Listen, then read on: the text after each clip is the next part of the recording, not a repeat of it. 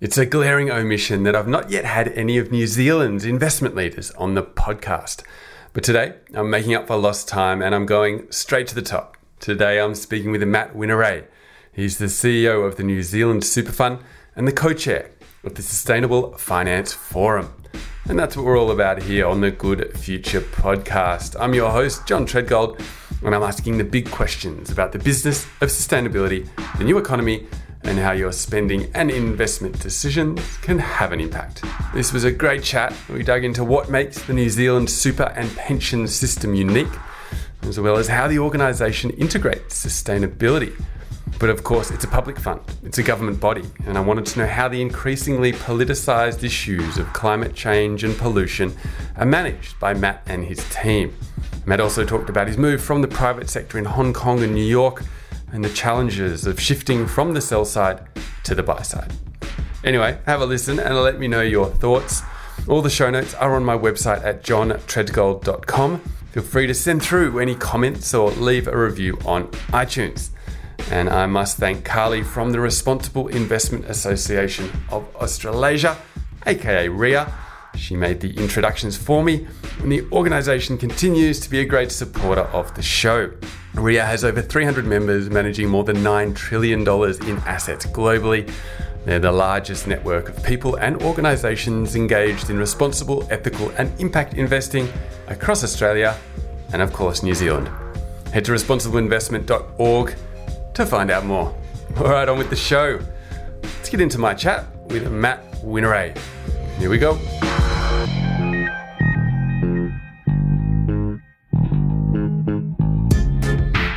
Matt Winiarei, thank you for coming on the show.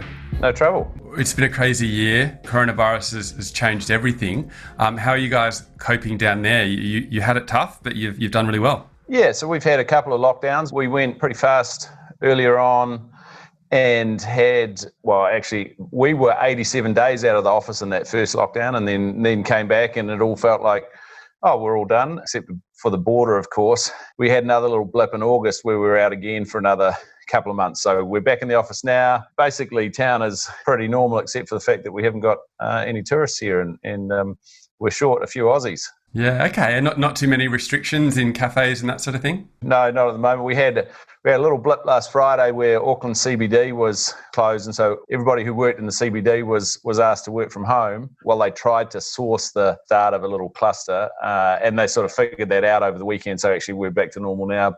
Monday we're back into it, so it's good. There we go. Well-oiled machine. Good to see. Now, look, you're the CEO of the New Zealand Super Fund. Really keen to dig into, the structure of how you guys manage pensions down there. It's a government-run pension fund. I never quite realised how different the New Zealand system was to that in Australia. Can you give us a quick rundown of the system and some of the key differences? We've got two bits to our retirement system over here. One is the universal pension, so that's what everybody gets when they turn 65, and everybody gets the same amount regardless of what they're earning through their working life. So that's it's called national superannuation. That's just paid out of the current government books. So all the inflows for the year, taxes, etc., all the outflows, part of that is national superannuation. We, the New Zealand Super Fund, are a buffer fund to smooth out the increasing cost of that national superannuation over time. So like Australia, we've got an ageing population. We're going to have fewer people who are working. The ratio of people working to people drawing a national superannuation is falling, so that what we were set up for was to smooth out. So let's take a bit of money along the way and invest it and start paying it back to the government to smooth out that increase in cost. We've been operating for about 17 years, investing for about 17 years. The first withdrawals from our fund aren't due to happen until the mid-2030s, and that's a sort of a little dip, but the really sort of sustained withdrawals are the middle of this century. So at that point, we'll be a pretty reasonable sized fund, hopefully, touch wood, and then the government will start withdrawing to help smooth out that cost. That's our part.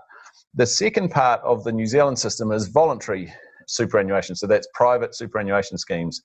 And we don't have a compulsory system. So the big difference between us and Australia is you have the compulsory superannuation set at a percentage of your wages paid into some privately managed scheme. We don't have that. We have matching by employers but they only match whatever the employee chooses to set aside. And that's a thing that was called KiwiSaver. And so that was set up maybe about 10 years ago, I think, KiwiSaver, or maybe slightly longer ago than that. So that's our private retirement scheme. We're a much smaller private savings industry than you are in Australia. You've got some pretty massive pots of capital over there. You've been doing it for longer and putting more in. Over here, the percentages that get matched, I think, is 4%. Employees will pay 4% into their KiwiSaver account. Employers will match it. But even that employer piece still gets taxed by the government. So there's not a great deal of tax advantage in it. There is some small tax credits along the way, and that's sort of really about it. So we've got our bit, which we're here to partially pre-fund national super, and then we've got private super, and that's a small but growing industry. Yeah, it is interesting hearing that format because I guess I'd never digested the subtle differences that we could have, because they are quite similar, but then it's, just some subtle elements of public and private.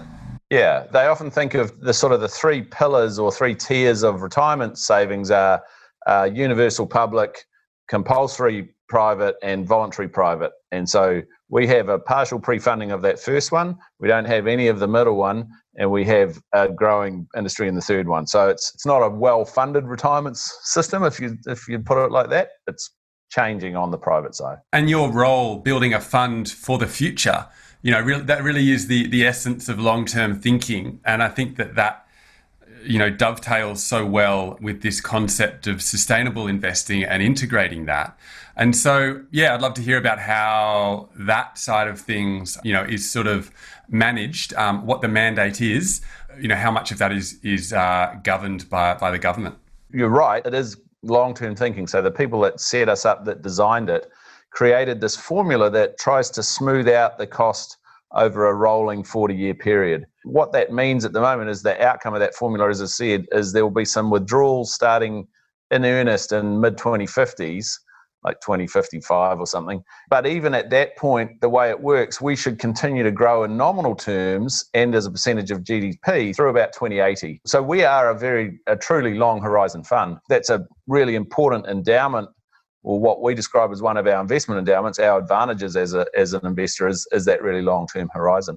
The mandate in our statute says we must invest the fund commercially, we must maximise return without undue risk, we must use best practice portfolio management, and we must also avoid prejudice to New Zealand's reputation as a responsible member of the world community. So the combination of those three is what we have to do when we invest the fund. And we receive contributions along the way. So every fortnight we get a contribution from the government, and that gets added to the fund, and we continue to invest. The contributions were stopped for a while by the previous government, so we didn't get any contributions for about 9 years, but then the government changed and they turned them back on. But we receive those contributions, and then we have to invest them in accordance with that mandate. And so what that means for us is we stand there and go, okay, so how do we interpret that? Well, clearly the last limb of that, the avoid prejudice to New Zealand's reputation, is really around acting responsibly as an investor. We also have a requirement to have an ethical investment policy, which is really kind of a subset, we think, of that. And so out of that, we produce our responsible investment framework. But more importantly, before we get to that, we come up with these endowments. So we've got a long horizon. We know what our liquidity profile is. So we know when we get money from the government, we know we need to pay it back. We have operational independence, and we're part of the Crown. So those are our sort of what we describe as our four endowments. And they're really important for how we then develop our investment strategy. And probably the most significant one from a sustainability perspective is because we're investing over such a long horizon, we care what the impact of these long-term trends is going to be on asset values over that long horizon. So we don't have this idea that, I can invest now and I don't have to worry too much about some of these things that are going on because my horizon's only 1 year or it's 2 years or whatever it is. We're invested for the long term. So that means that we need to think hard about what are those things that are going to impact returns over the long term. So out of that comes a set of investment beliefs, and one of our investment beliefs is that investors have to have regard to environmental, social and governance issues because they are material to long-term returns. They're material to investors' return. That's the hook, if you like, to get into our responsible investment approach. It comes from our long horizon, from that piece of the mandate about avoiding prejudice, and from our investment belief. Yeah, definitely. And it's obviously very prudent, to consider sustainability and ESG issues for the long term. But so often issues like fossil fuels and climate change have become increasingly politicised, and it seems that we do have some quite striking differences in our governments. When the New Zealand government announces a policy to reduce emissions or something like that, would that influence your portfolio decisions? Yeah, it does. Well, we'd already created what we call a climate change investment strategy we announced in 2016, and that had come out of quite a bit of work over the years leading up to that. We were part of the Carbon Disclosure Project, and we were involved with a group of investors who got Mercer to do some work for us on the impact of climate change on investment returns over the long term. So we produced this climate change investment strategy, and that said, hey, we think that this climate change risk that is in our portfolio, we're not getting paid for. It's a risk that exists that we're not being compensated for properly.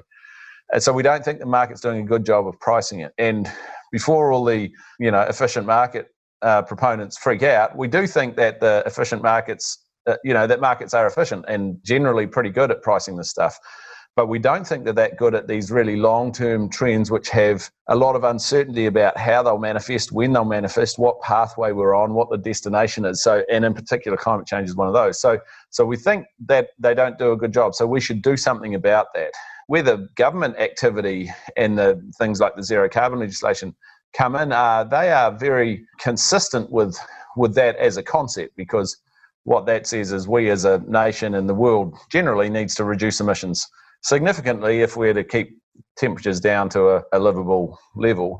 What we're trying to do is reduce the risk of that in our portfolio. So those are quite consistent. It's quite helpful to have those going the same way.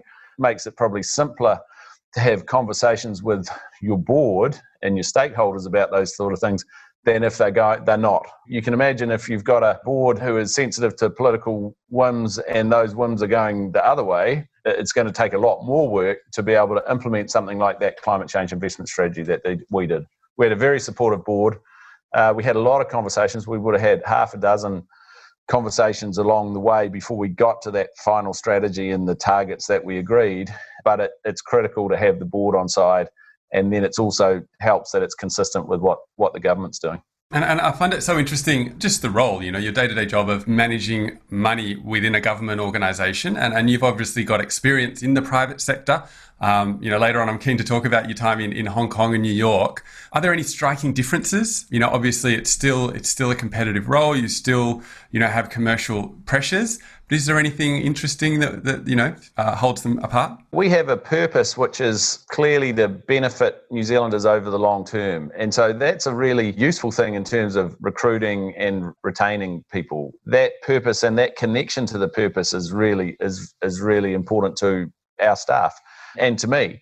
So I think that helps. The other things, you get other things that come with being a government entity. You get more scrutiny, you get more transparency. You turn up at the select committee, you've got to get in front of Parliament, you've got all of the stuff, you've got the Official Information Act. So there's an overlay that comes with managing money on behalf of the public, which is all about making sure that it's been done, properly and prudently and with appropriate risk management and all that sort of stuff. So there's certainly more, but I think the biggest bit is probably that our purpose is about reducing the burden on future New Zealanders. So that's really helpful when you're able to connect with something like that. And that rolls on to another role you've got, which is with the Sustainable Finance Forum. And they have some really interesting goals. And I think, to me, as I read through sort of their core pillars, there's so many different ways we can go to progress this sustainability initiative. And number one for them was changing mindsets. And that really stuck out to me. I think that the science has been pushing at this stuff for as long as I can remember, for decades, right? And we definitely haven't made as much progress as we need to.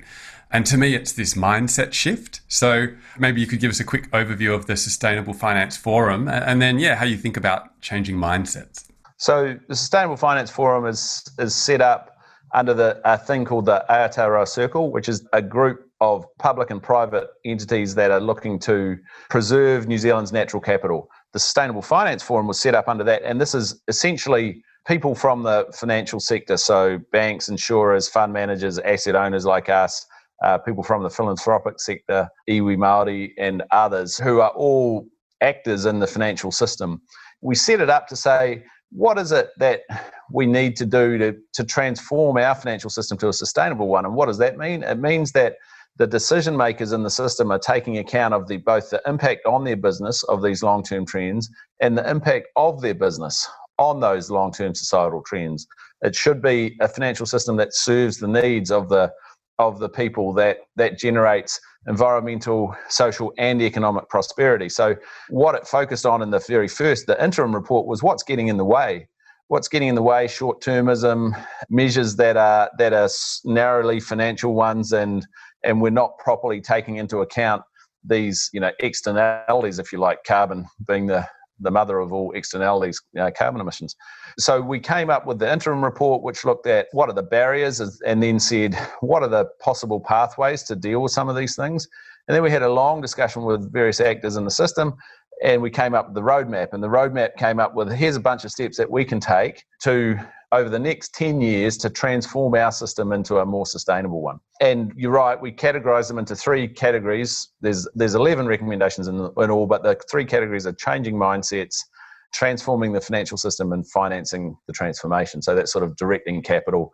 The middle one is about how you change the settings for the existing capital. And the first one is about what's the reason? Why will people make decisions in a different way? And the point of that is that the system itself is it's not an engineering problem. It's not a whole lot of pipes that direct capital places. It's the aggregate of all of the decisions of all of those people in the system. The other day I was in a seminar and someone said, nothing changes until mindset changes. And that's exactly why we use that phrase, changing mindsets, because until you start saying, all right, I need to incorporate these things. Why do I need to incorporate them? Well, maybe because it's part of my fiduciary duty if I'm a director, or if I'm a fund manager, to actually consider, in particular, climate change, for example, or it's part of the governance KPIs of the organisation. So the leaders of the organisation have said, we think this is important. Or, frankly, the price of that use of natural capital is actually properly being priced. So now I need to take it into account in my business decisions. Once you've got that reason, then you're just talking about, well, how do I do it? And I described it at the launch as it's a little bit like the old murder whodunit, so the old thing was, you had to have means, motive and opportunity. So you'd sort of go around the courtroom and look for someone who looked kind of, looked like they had the means but would, dodgy, and they obviously had the motive.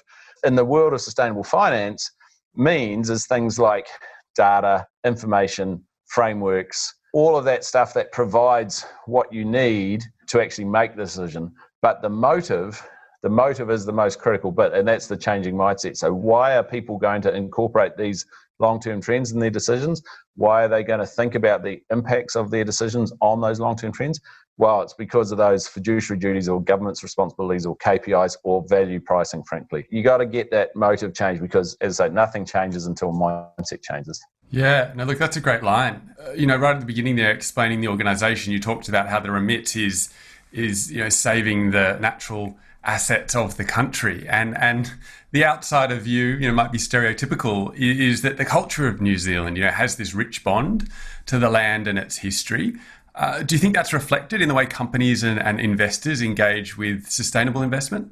I don't know. I think every culture can probably, make their own case for having a particular bond to their land, and probably could. If we went around the world, we could find others who do that. But yeah, we do. We definitely have a strong bond with our land and with the health and well-being of our natural capital. So natural capital includes things like air, fresh water, the seas around us, biodiversity, soil. All of that is really critical. I think that helps, but I don't know that we're necessarily further ahead than other countries in terms of some of these things. We're probably like other countries. You've got some companies that are really progressive and some that are laggards. So what we're trying to do with this whole sustainable finance activity is to try and shift everybody along, improve the information that all of the financial system participants have, and then give them a reason to use that in their decision making. Yeah, and you mentioned well-being there, and I think simple word, but it does mean more and more these days, and I'm really grabbing onto that as being a really interesting metric,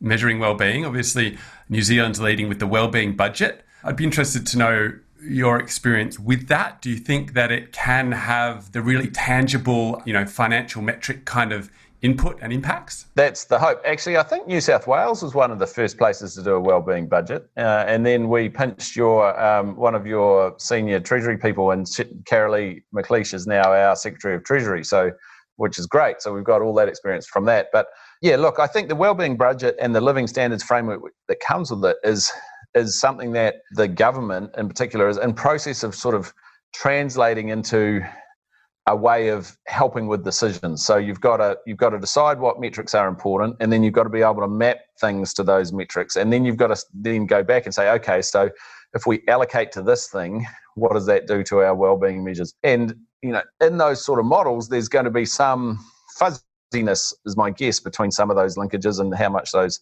affect it. But it's an attempt to more properly describe these things which we haven't been able to do before, just by saying what's the impact on GDP or what's the impact on employment, or we've got a lot more indicators, and that's actually one of Treasury's jobs, is to turn that into a living standards dashboard that we can then start to use to monitor how we as a country are performing against these targets. Well, that's it, and it all comes down to this point of data and using them as metrics, and we've got centuries of experience with accounting standards, but as you said, it's these fuzzy issues and trying to fit them in. How do you see, even from a personal perspective, being close to this industry, maybe it's a question of what direction do you think could best integrate these previously, they call them non-financial factors, but they become financial very quickly.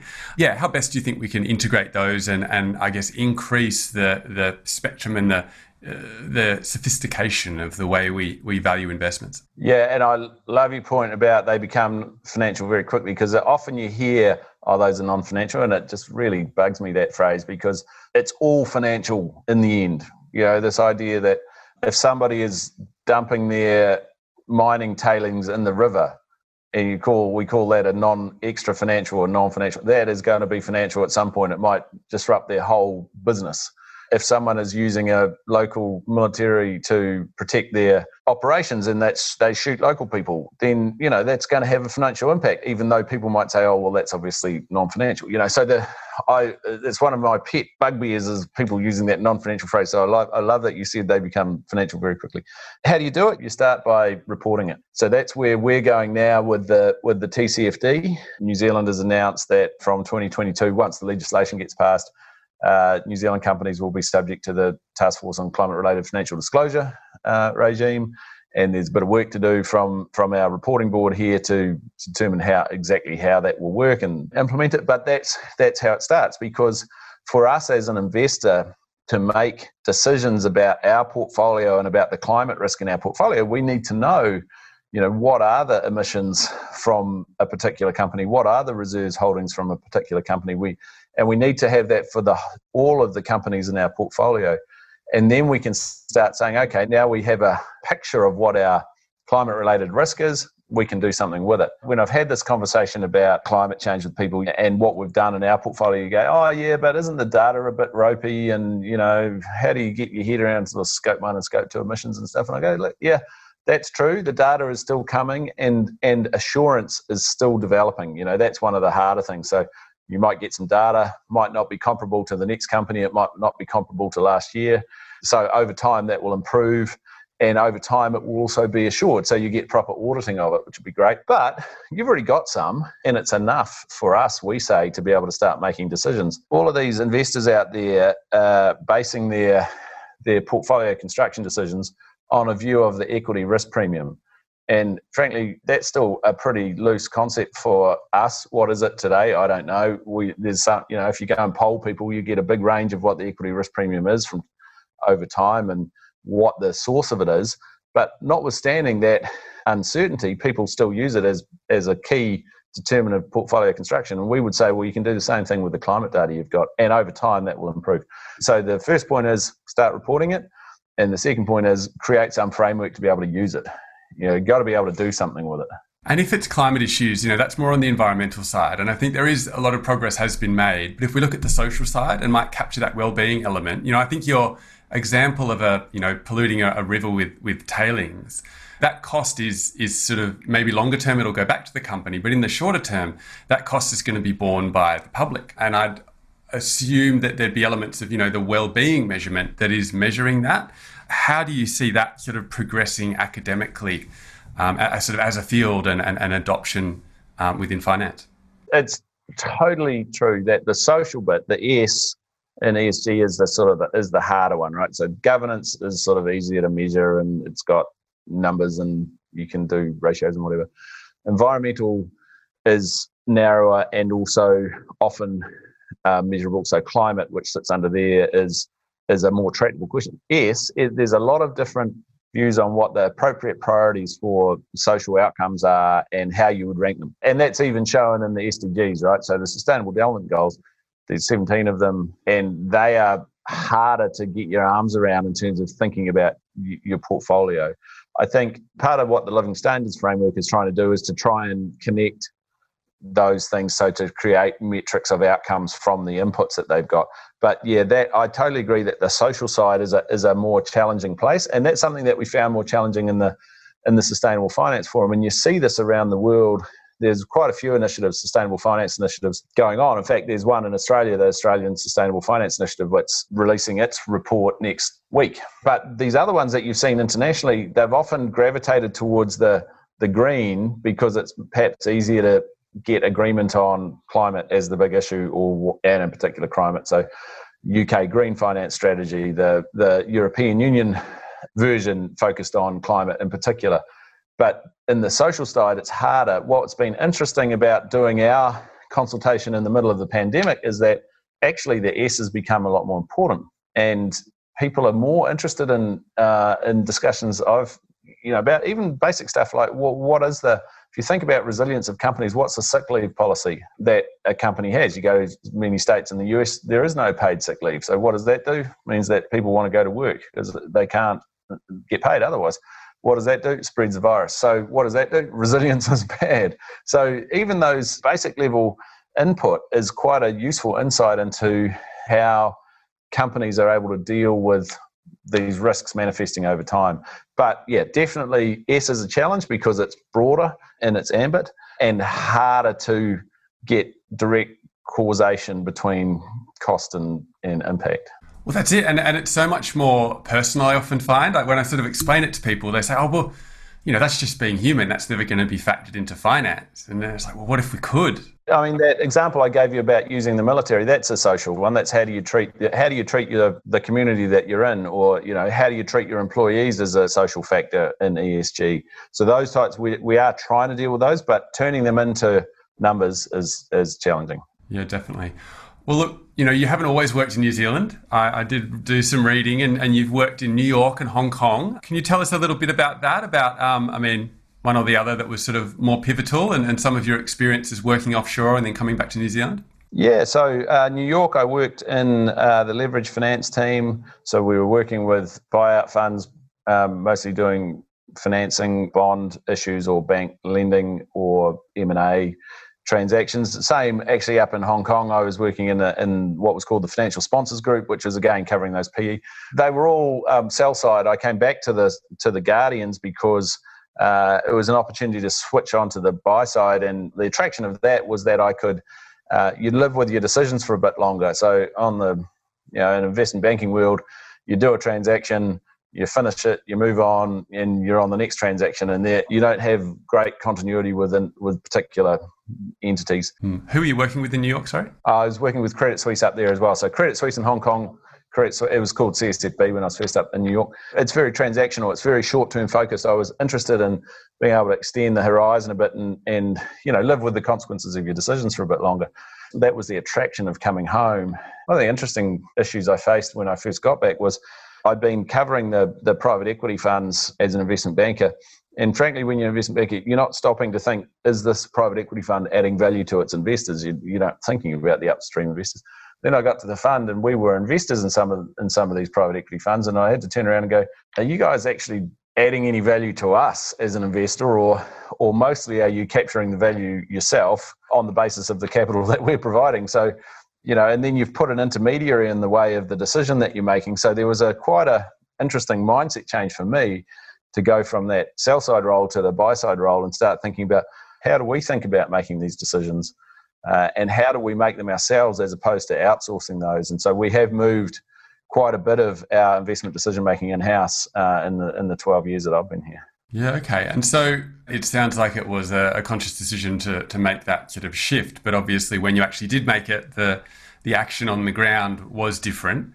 Yeah, I mean, can you talk a bit more about that? It's quite interesting of sort of the relationship itself changing quite a lot when you start to ask different questions. Yeah, so I got back here in May 2008, and it was all just starting to turn to custard. You know, end of the previous year was that time which was now nostalgically known as the credit crunch, and everyone thought everyone who was very US centric would say, "Oh no, it'll be fine by Thanksgiving. Oh no, it'll be fine by Christmas.